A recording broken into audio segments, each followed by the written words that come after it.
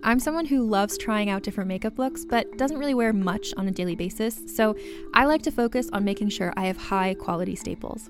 And whether you like a fresh face, full glam, or somewhere in between, you've probably seen Thrive Causemetics Viral Tubing Mascara.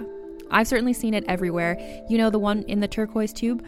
So that mascara, along with all of Thrive Causemetics beauty products, are certified 100% vegan and cruelty-free, which I look for in makeup, and they've got excellent quality to match. And something I didn't know from all the mascara videos I've seen is that for every product sold, Thrive Causemetics donates either that same product, another product that is needed more, or a monetary donation. They've worked with over 500 nonprofits to help with a wide range of causes like supporting cancer survivors, people experiencing homelessness, education access, and so much more. Knowing that makes me feel even better about using their products. And I do enjoy using them. Like I said, I like having high quality staples, and so my favorites are products that are multi-purpose, like the Brilliant Eye Brightener. It comes in a bunch of colors, and I like using them as eyeliner, eyeshadow, and even highlighter. Thrive Causemetics is luxury beauty that gives back. Right now, you can get an exclusive 20% off your first order at thrivecausemetics.com/thrive. That's Thrive Causemetics, CAUSEMETICS.com/thrive for 20% off your first order. Calling all lovers of mystery and fans of a good story. If you haven't already heard me talk about June's Journey, you're in for a treat. It's time to don your detective hat in this free hidden object mobile game that delves into the captivating journey of June Parker, a self-proclaimed detective on a quest to unravel the mystery surrounding her sister's untimely death. In June's Journey, you get to play as June, deciphering clues and unveiling secret plots within thousands of beautifully illustrated scenes. And did I mention it's set in the glitzy 1920s? New chapters are added weekly, so you will never run out of new thrills to uncover, and you can also personalize and decorate your very own Orchid Island where the story takes place. How sharp are your detective skills? Find out when you download June's Journey on your Android or iOS device, or play online via Facebook Games. Your detective journey awaits. Hey everyone, welcome to Let's Get Civical. This is the podcast that breaks down politics, government structure, and dives into the context of current events, but in a super fun way. I'm Lizzie Stewart, comedian, feminist, and political junkie. And I'm Arden Walentowski, former Senate intern, campaign staffer, and political strategist. In this episode, we're celebrating International Women's Day. So shatter your glass ceilings. And let's get civical.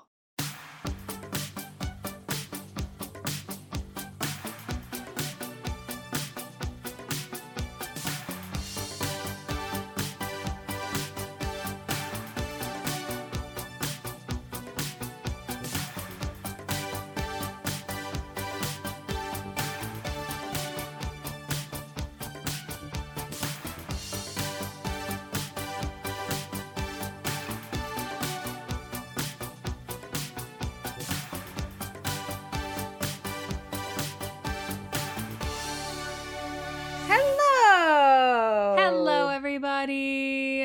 Welcome back to Let's Get Civical. I'm Lizzie Stewart. And I'm Arden Walentowski. And we're celebrating women today. Yahoo!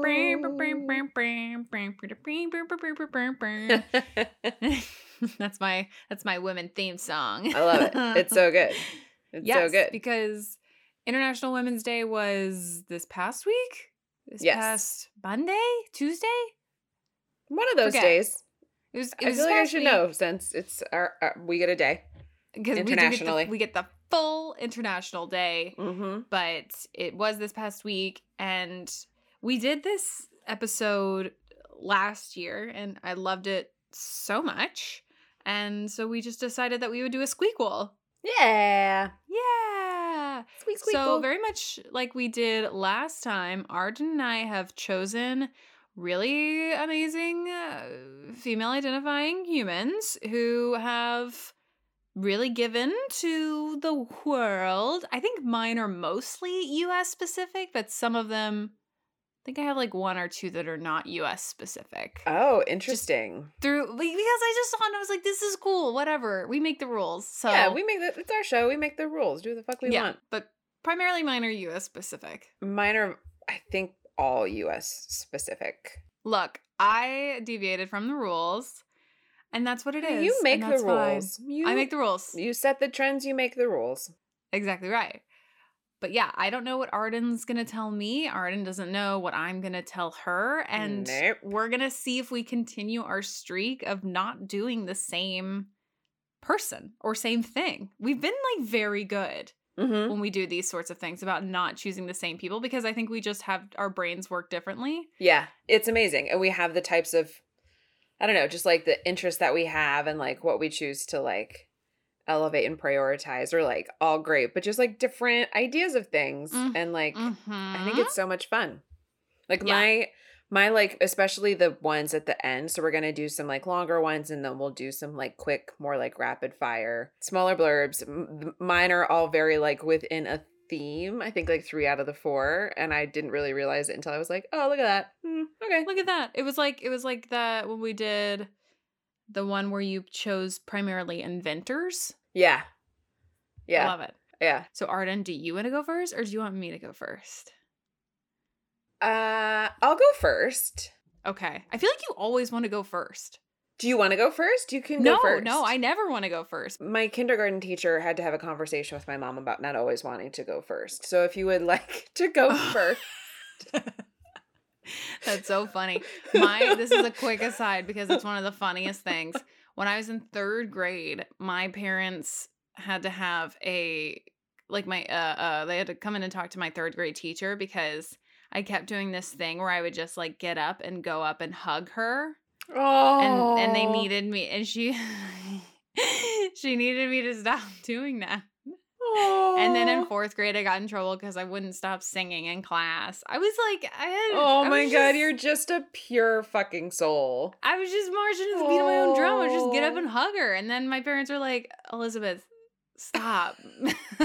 Stop hugging your teacher. Stop singing in class. So fucking cute. Oh my God. Yeah. There was like an after school teacher who was like a friend of, no, it was like the mom of a friend of mine who like, I don't know, for whatever reason, whenever I would see her in the hallway, I could be like in line for class. I would just go hug her. Yeah. I was like, you are a safe human for me.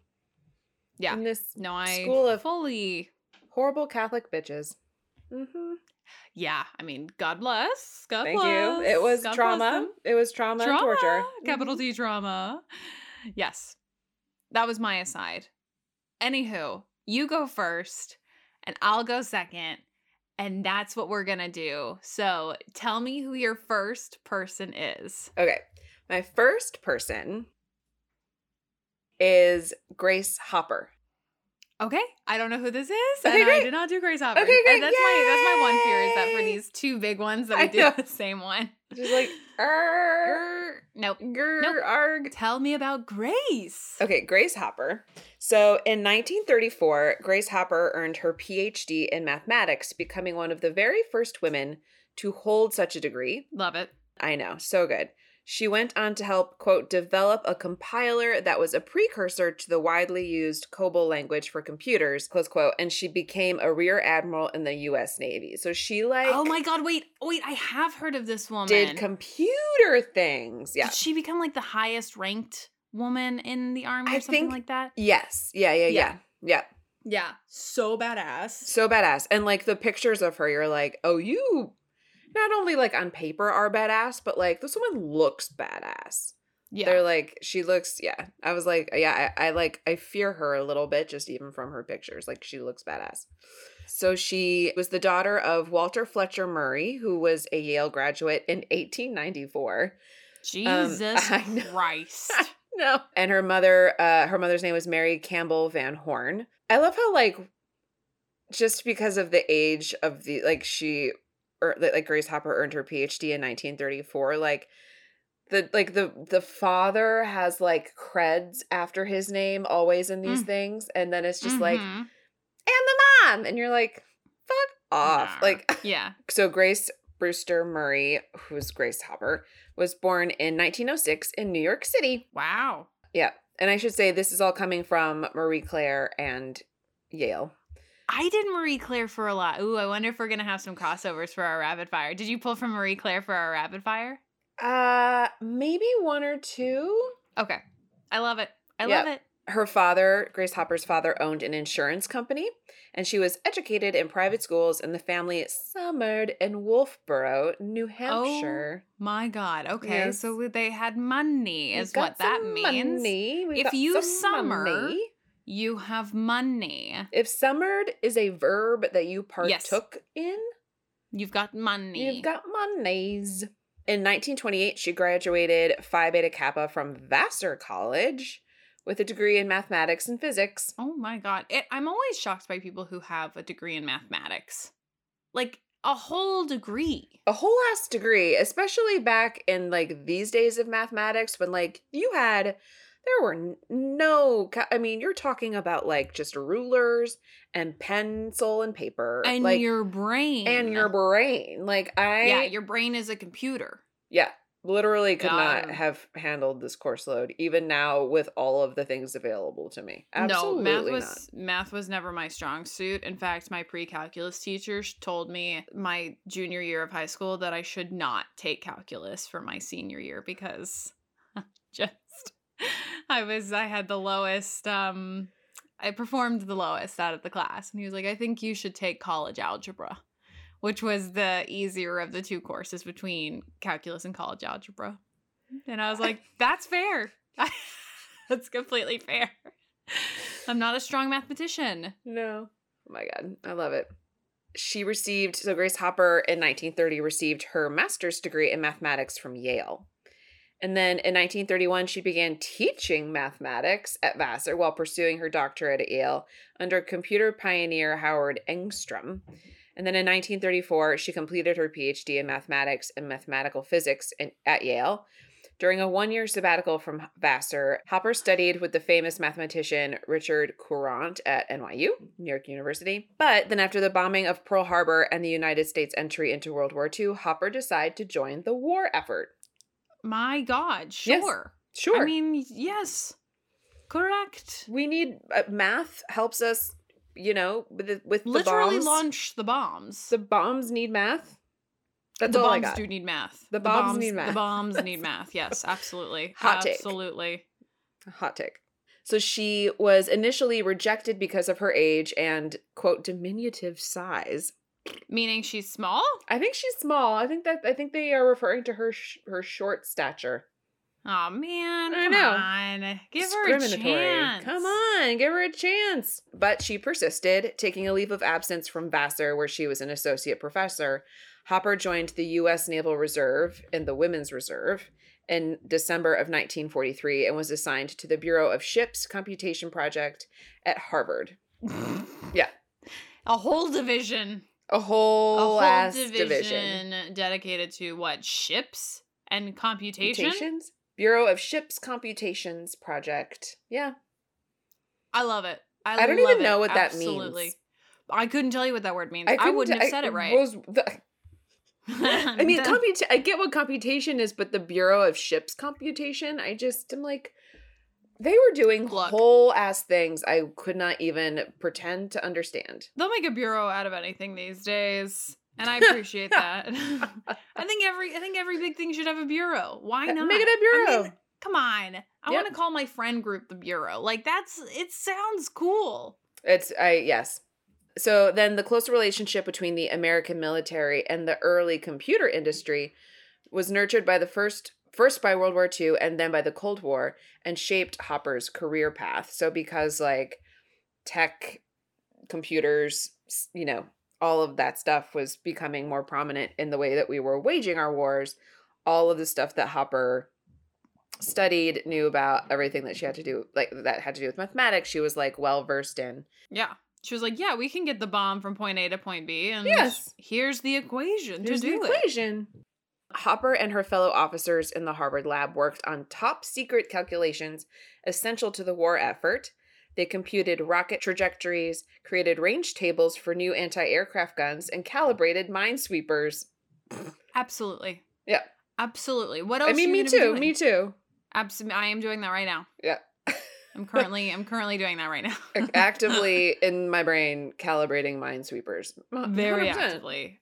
very actively. Yeah. In addition to their work for the Navy, Hopper and her colleagues also completed calculations for the Army and, quote, ran numbers, close quote, used by John von Neumann in developing the plutonium bomb dropped on Nagasaki in Japan. Oh, good gracious. Mhm. Yes. So then throughout her career in the private sector, Hopper had remained a Navy reservist. In 1966, age restrictions forced her to retire from the Navy as a commander. Dang. I know, right? Like, fuck you. Honestly. Age restrictions. Clearly before they passed the age discrimination because... Absolutely. This is what, Yeah. 60s? No, come on. Yeah, come on. She later called it, quote, the saddest day of my life. Oh my God. I know, right? Like, that sucks. Like, you're being forced Sad. to... No. 7 months later, however, at the age of 60, she was recalled to active service. Increasing operations in Southeast Asia were taxing the Navy's capacities, and her help was needed to standardize the Navy's multiple computer languages. Yes. Yes. So they literally like were like, you have to quit because you're too old, but then actually come back and help us standardize. Because we don't know No, how to come do. back. There's I too can do many the computer things. stuff. You know, you don't deserve Ah. her. You don't deserve her. Sorry, I don't make the rules. No. No, Mm-mm. thank you. And she did it. She went back. Like, I mean, that is a public I mean, because she servant. loves mathematics. She's a patriot at this point. Yeah. Her country's calling upon her. What is she gonna do? Say no? No. Come on. No, really. No, and go fuck yourselves for kicking me out of the Navy. Good luck with your multiple computer languages. Hope it all works out. No. Yeah. She was a patriot. But she was nicknamed Amazing Grace by her subordinates. Well, dang. Yeah, I know.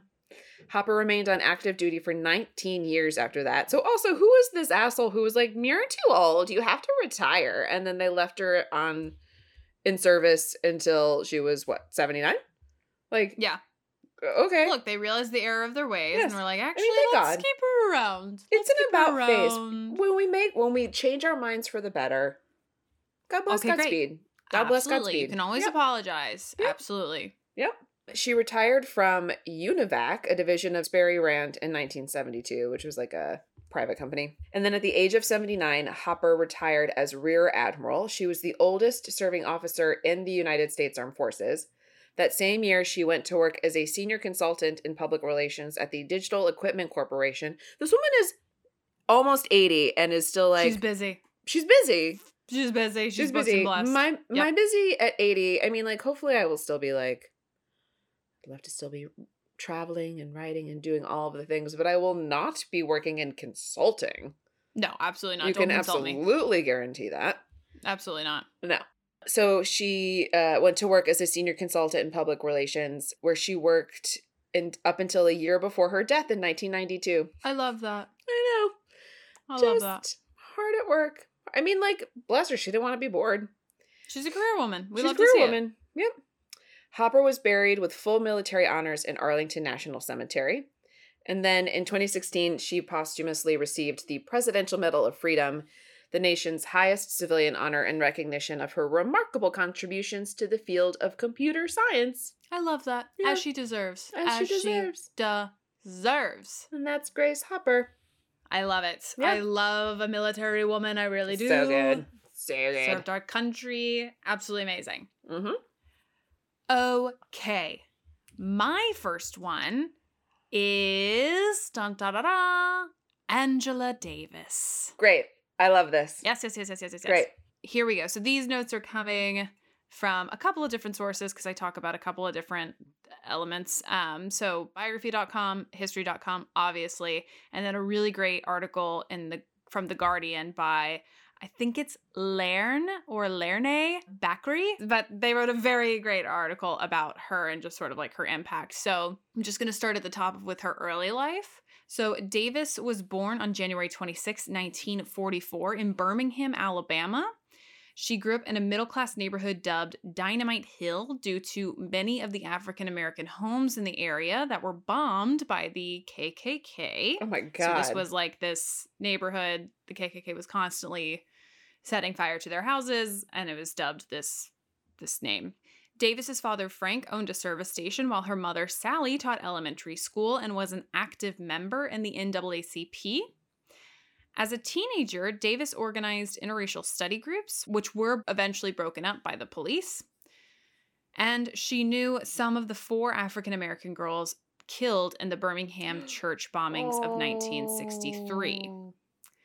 She moved to New York at 15 to attend high school there and went to West Germany to study philosophy and Marxism under Herbert, I think it's Marcuse, at the Frankfurt School. And she came back to the U.S. by the end of 1960s, where she was an active member in the Black Panthers and a member of the Communist Party. Her links to communism meant that the then California Ronald Reagan had her sacked from her position as acting professor of philosophy at UCLA. So she ended up coming back. She ended up teaching philosophy. Ronald Reagan, who was then the governor, was like, this woman has to be fired. She ended up like taking UCLA to court, and she got her position back legally and then stayed until her contract was over and then left. What I think people will... A big thing that surrounded her was the fact that she was put on trial for, I think, attempted murder and kidnapping. And Holy shit! Talk to you about the facts surrounding that case and how she, I mean, as we, I think if you are familiar with Angela Davis, you know, she's obviously not in prison, so how that kind of turned out. So I'm going to talk about the Soledad brothers, which is the reason why her trial ended up coming to pass. So outside of academia, Angela Davis had become a strong supporter of 3 prison inmates of Soledad Prison, known as the Soledad Brothers, which they were not related. These 3 men, John W. Cluchette, Philette Drumgo, and George Lester Jackson, were accused of killing a prison guard after several African-American inmates had been killed in a fight by another guard. So this big fight happened because a African-American prisoner was killed by a guard. There was a revolt. Another prison guard got killed, and these 3 men were charged with that murder. Wow. During George Lester Jackson's trial in August of 1970, an escape attempt was made when Jackson's brother Jonathan entered the courtroom to claim hostages he could exchange for his brother. Oof. Jonathan Jackson, Superior Judge Harold Haley, and 2 inmates were killed in the ensuing shootout. Angela Davis was brought up on several charges for her alleged part in the event, including murder.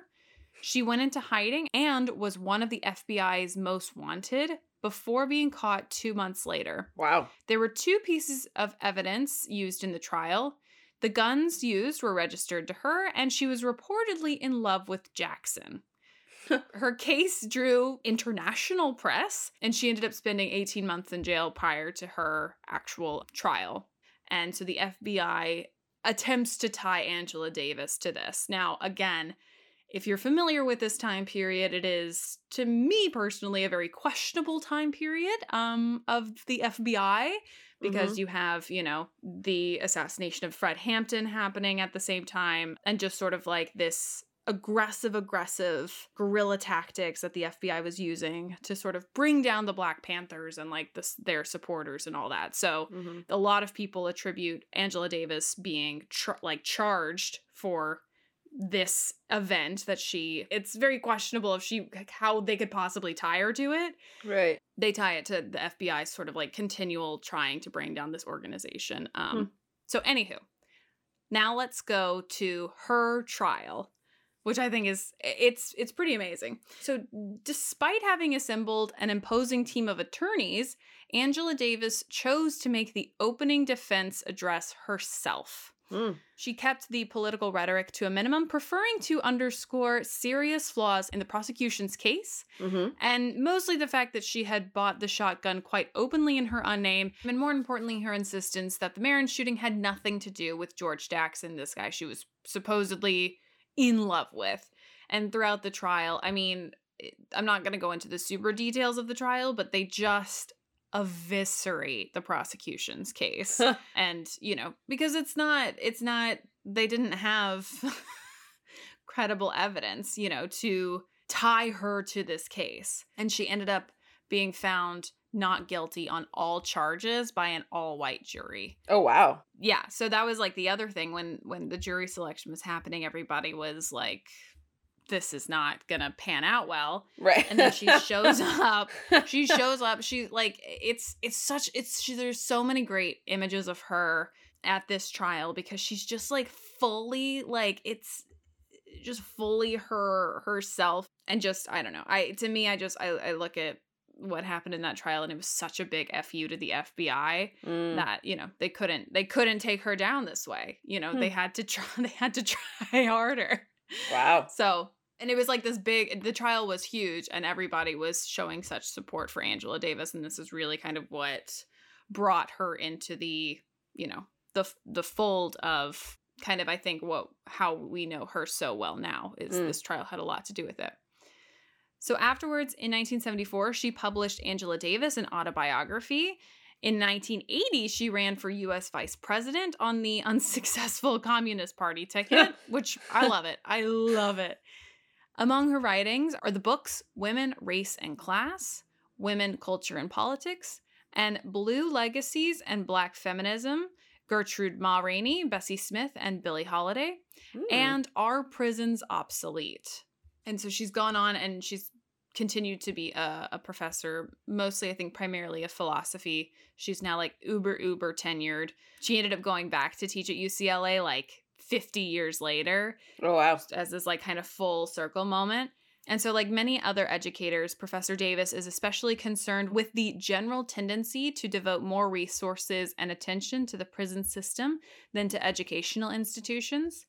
Having helped to prioritize the notion of a prison industrial complex, she now urges people to think seriously about the future possibility of a world without prisons and to help forge a 21st century abolitionist movement. Wow. So she's obviously still big in prison reforms. And there was this amazing interview that she gave when she was awaiting trial, I think with a like Swedish news source, but she sat down for this televised interview. There was this really amazing quote that she said about violence and, you know, how sort of Black liberation movements, the question is always like, how can you condone this violence? And she has a really amazing response that I will post because it's very thoughtful. But yeah, that is Angela Davis. I mean, she's obviously still living, still working, still giving feedback among us, but yeah.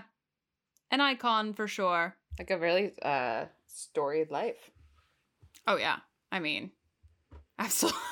I mean, when you've been put on trial for murder and attempted kidnapping, like you've lived. You have lived. And it's the FBI coming after you, and you were on the FBI's. That's what's crazy is like this woman who's now, you know, obviously so highly respected, like a tenured professor, all of these societal accolades, at one point was on the FBI's most wanted list.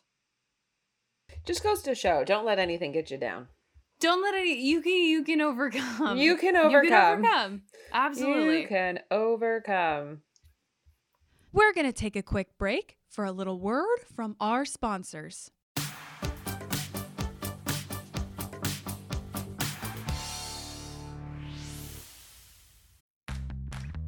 You can shop from anywhere doing pretty much anything. You might shop while working, eating, or even listening to this podcast. And however you shop, we all know and love the thrill of the hunt. But do you also know how to get the thrill of the best deals? Because Rakuten shoppers do. With Rakuten, they get the deals they love with the most savings and cash back. And you can get it too. Start getting cash back at your favorite stores like Sephora, Nike, and even Expedia if you're looking to get some travel in. And getting cash back doesn't mean you have to miss out on sales because those can just be stacked right on top. It's easy to use and based on a simple idea. Stores pay Rakuten for sending them shoppers, and Rakuten shares the money with you as cash back through PayPal or check. Download the free Rakuten app and never miss a deal. Or go to Rakuten.com to start getting the most bang for your buck. That's Rakuten.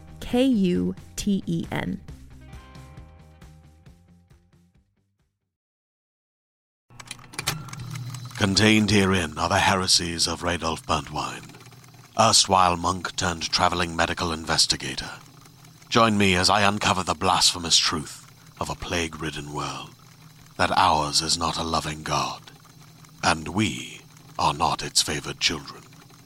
The Heresies of Radolf Burntwine, coming January 2nd, wherever podcasts are available.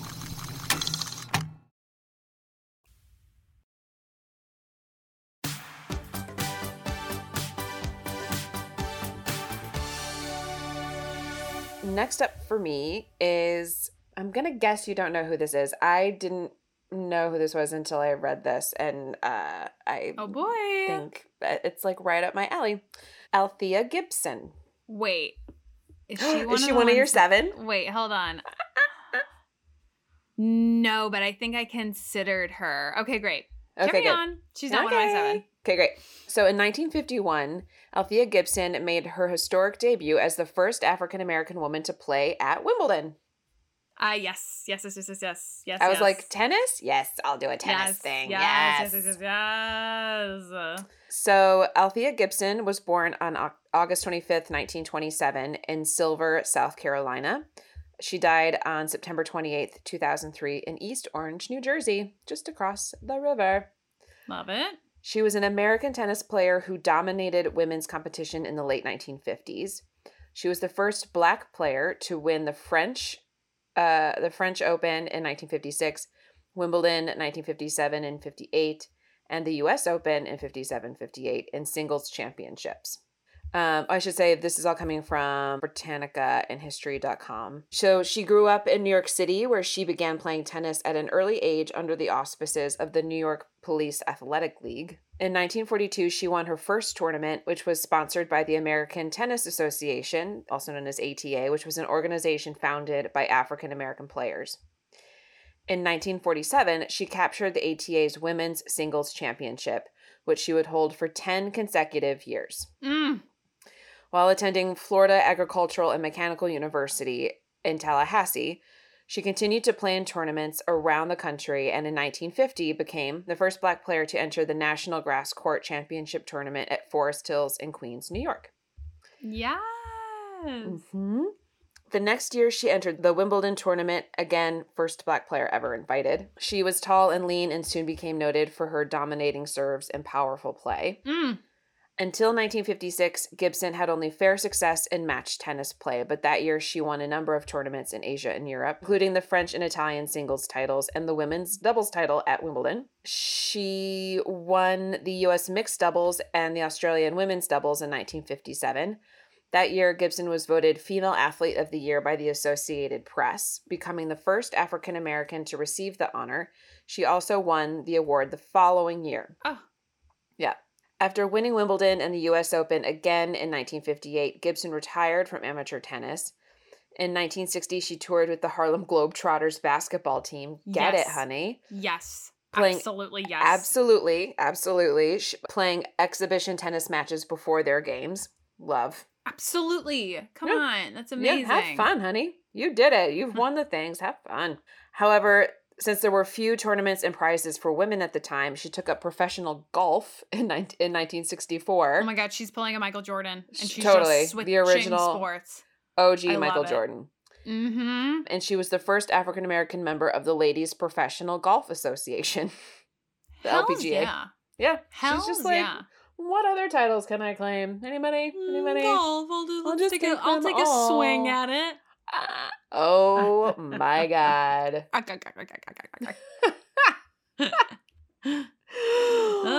We're just going to let that linger in the air for a moment. Do you have to let it linger? Such a good song. I know. Love that song.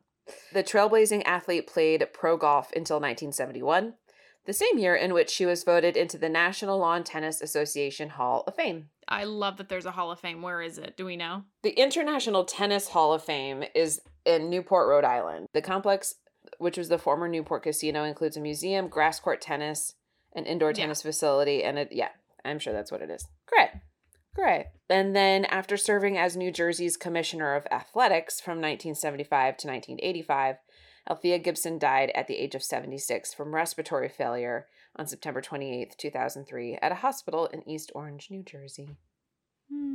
Yeah. So she played tennis and then she played golf, and she was the first Black woman to do a lot of this stuff. Yeah. First to play. She won a lot of tournaments, and then she was a commissioner of athletics for 10 years. And honestly, that sounds like a great job if I did that sounds sports great. balls. Absolutely. I mean, you know me. This sounds like a great job for you. I think you should move to New Jersey and be a commissioner of athletics. Thank you. I mean, I would turn into my worst self if I was the commissioner of athletics anywhere. I would just be, ooh. Can we also talk about how I wasn't even aware that a commissioner of athletics existed? Oh yeah, it's a whole thing. I had no idea. Like Roger Goodell is the commissioner of the NFL. Who you obviously don't know who he is. I mean, I've heard of the name. Heard of the name. He's like the commissioner. It's like the head of something, But like that's for like the organization. This is New Jersey's commissioner of athletics. Like the state had. Yeah, like the head of the state. Yeah, that's a thing. Do we still do that? Do we still have these people? I don't know. Oh, I don't know. We might. Okay. I don't know. Well, also I think it's also different for the sport, and like True. So it just varies. Different things do different positions, but yes, it is a position.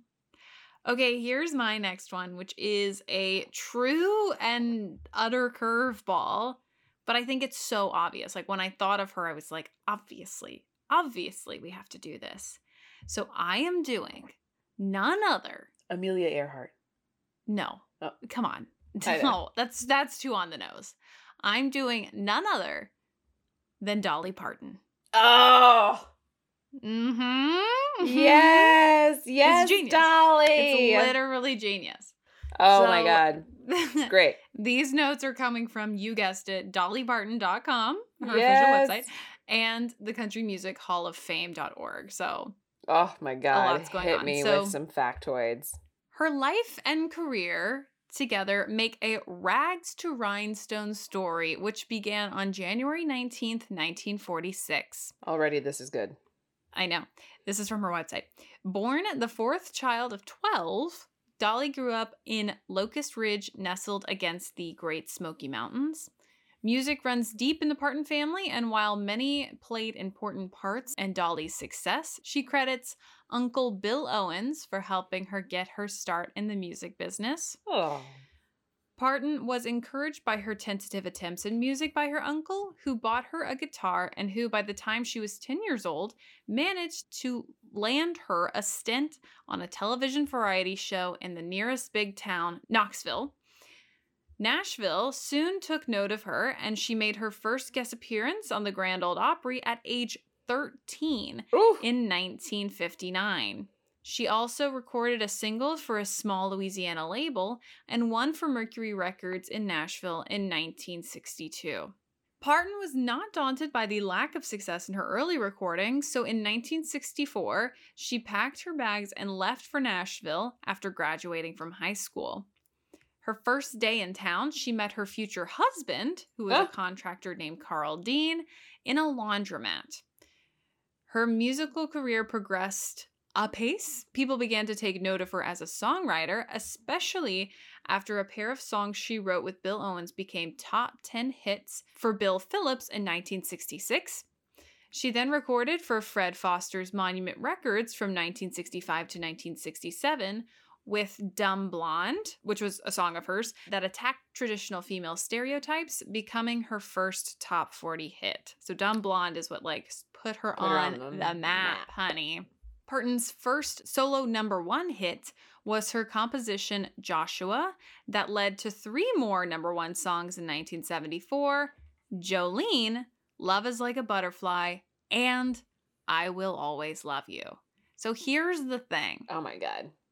We all think the song I Will Always Love You associate it with Whitney Houston. Yes. It is written and performed first by Dolly Parton, which you probably obviously know. But I remember when I was younger, it was crazy to me. I didn't realize.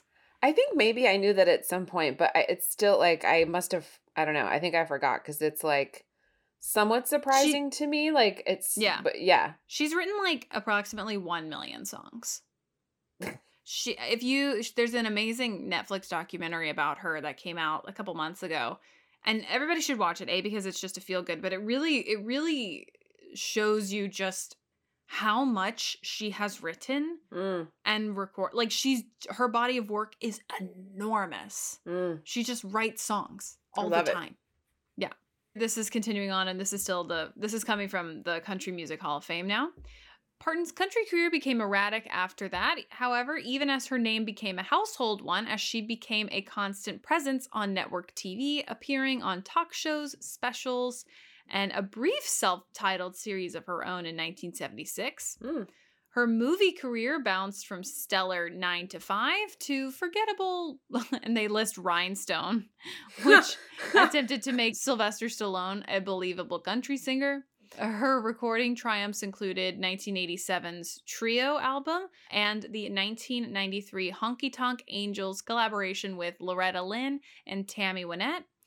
In 1992, the singer Whitney Houston recorded Parton's I Will Always Love You, which became a #1 smash hit in the pop market, partly due to its inclusion in the soundtrack for the movie The Bodyguard, but I also think that like this song has gone way past The Bodyguard. The Bodyguard. LOL, Kevin Costner. Absolutely not.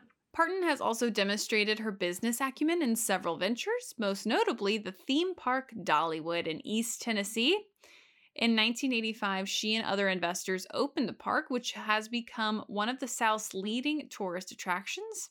Through Dollywood and the nonprofit Dollywood Foundation, Parton has contributed in many ways to her home county's economy and to scholarship programs for high school students. Her Imagination Library, which gives 1 free book a month to children from birth to age 5, has distributed more than 100 million books and expanded from East Tennessee to towns across the United States and into England and Australia. Oh, I did know that she did that. Yeah, I've heard of that. She also supports the Dolly Parton Center for Women's Services in Cedarville. And there is now a life-size statue of Parton on the lawn of the Sevier County Courthouse. In 2004, the Library of Congress presented Parton with the Living Legend Award for her contributions to the United States cultural landscape. In 2005, she received the National Medal of Arts, which is the highest award given to artists by the U.S. government. And a year later, she received the prestigious Kennedy Center honors. Wow. And then finally, as the coronavirus began to spread worldwide, in April of 2020, the icon donated $1 million to the disease research at Vanderbilt University, which helped fund Moderna's COVID-19 vaccine. I did hear about that one. Yeah. Yeah, because I saw the picture of her getting the vaccine.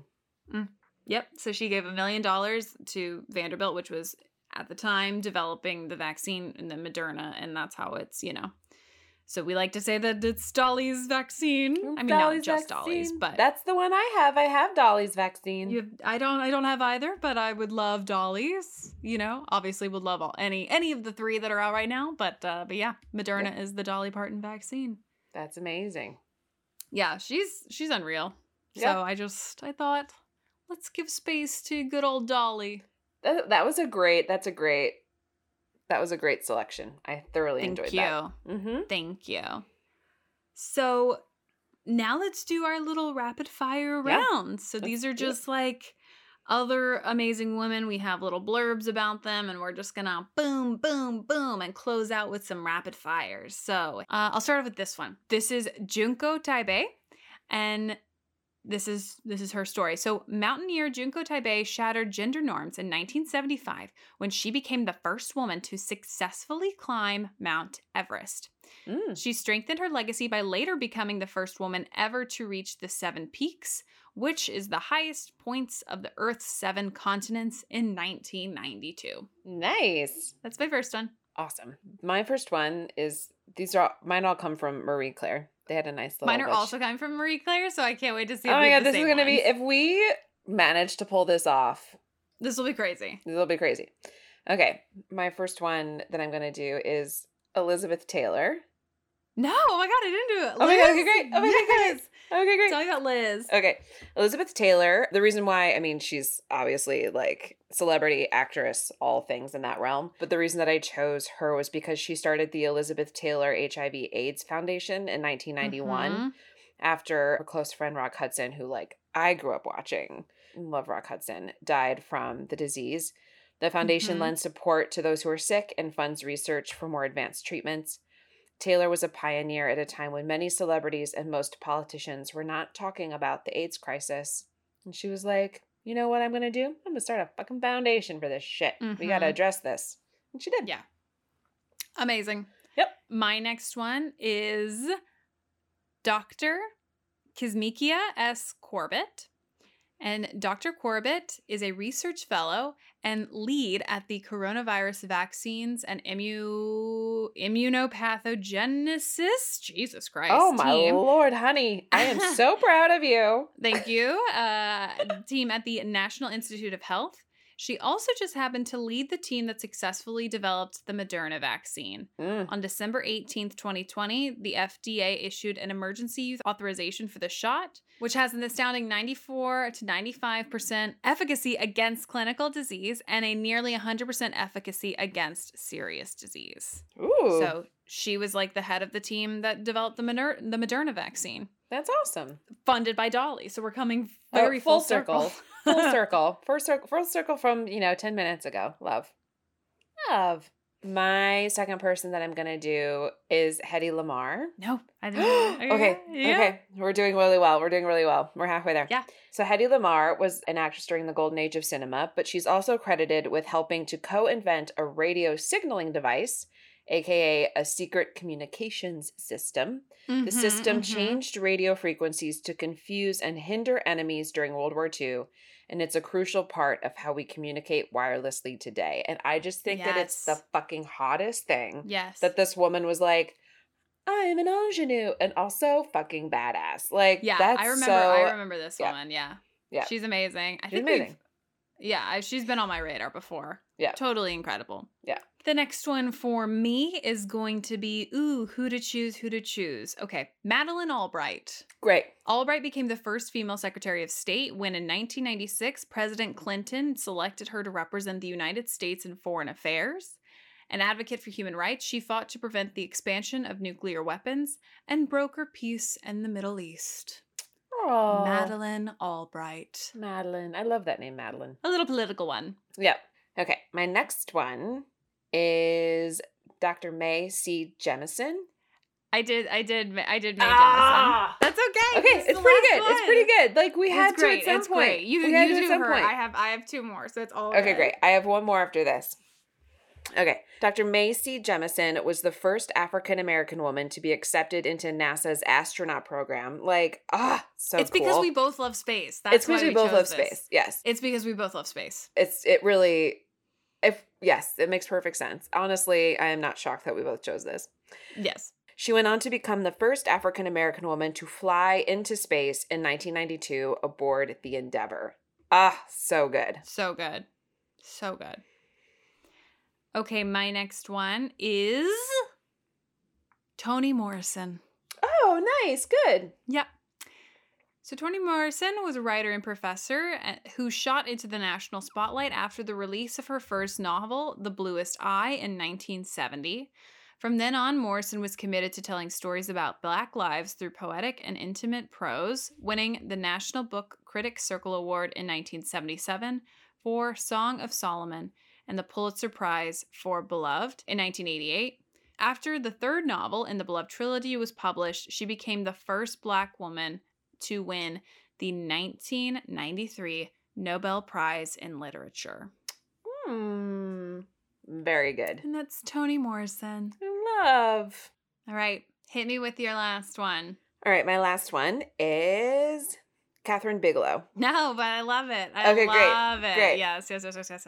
Great. Kathryn Bigelow was the first woman to win the Academy Award for Best Director for her film The Hurt Locker, which is so good, which also won Best Picture in 2009. 2009 was the first time a woman won an Academy Award for Best Director. Like, that is absolutely batshit crazy. That's bananas. Like 12 years ago. Yep. Has a woman won it since? I don't know. There were other people nominated in 1993. Jane Campion for The Piano. Oh, sure. Sofia Coppola for Lost in Translation in 2003. But Kathryn Bigelow is the only woman who's won the goddamn award. I love it. Perfect. We just need the one. And The Hurt Locker is like a dude movie. I mean, it's literally about the war in Afghanistan. Yes, you cannot get more like dude-centric than that. Dude-centric than that. Okay. It's an intense film. It's great. Yeah, it's a great film. So I have 2 more, so I'll just do them one after the other. The first one, I don't think we've given her a space yet. But I think we'll do a full episode on her at a later date. But Sandra Day O'Connor. Oh, yeah. Obviously. Yeah. So in 1981, O'Connor became the first woman appointed to the U.S. Supreme Court. And she was nominated by President Ronald Reagan. The Senate vote to appoint her was unanimous. And she was a key swing vote in upholding big cases like Roe v. Wade. So I do believe she leaned conservative most of the time, but was on occasion a swing. Kind of has a John Roberts vibe about her. And then finally, my last one is Claudia Jones. And Claudia Jones was one of the most influential Black radical and feminist intellectuals of the 20th century. Born in Trinidad in 1915, Jones migrated to Harlem during the 1920s and became an active member of the Communist Party. A gifted writer and journalist, Jones worked to broaden Marxist theory by centering women, gender, and race. Her groundbreaking article, An End to the Neglect of the Problems of the Negro Women, published in 1949, emphasized the triple oppression of race, class, and gender, laying the foundation of what Kimberly Crenshaw later termed as intersectionality. So, just a little intellectual to kind of end our series with. I love it. And those are the women for this episode. I'm shocked we didn't choose the same ones. It's just crazy really how we continue, except when it comes to NASA people, because we love when women are doing things with space. With space, yes, absolutely. It is quite astounding to me that we continue to like successfully skirt what could be a very real and big problem of when doing we record these episodes. And we could very well choose the exact same people, and then we would be screwed. We successfully continue to avoid that and bond and unite over our love of space. I love it. Yeah. I love it. Yeah. But that's our episode, you guys. So as always, if you like what you heard, you can find us on Twitter and Instagram at Let's Get Civical. Please rate us, review us, and subscribe to us. And we love you so, so much. So we will see you next Wednesday. Goodbye.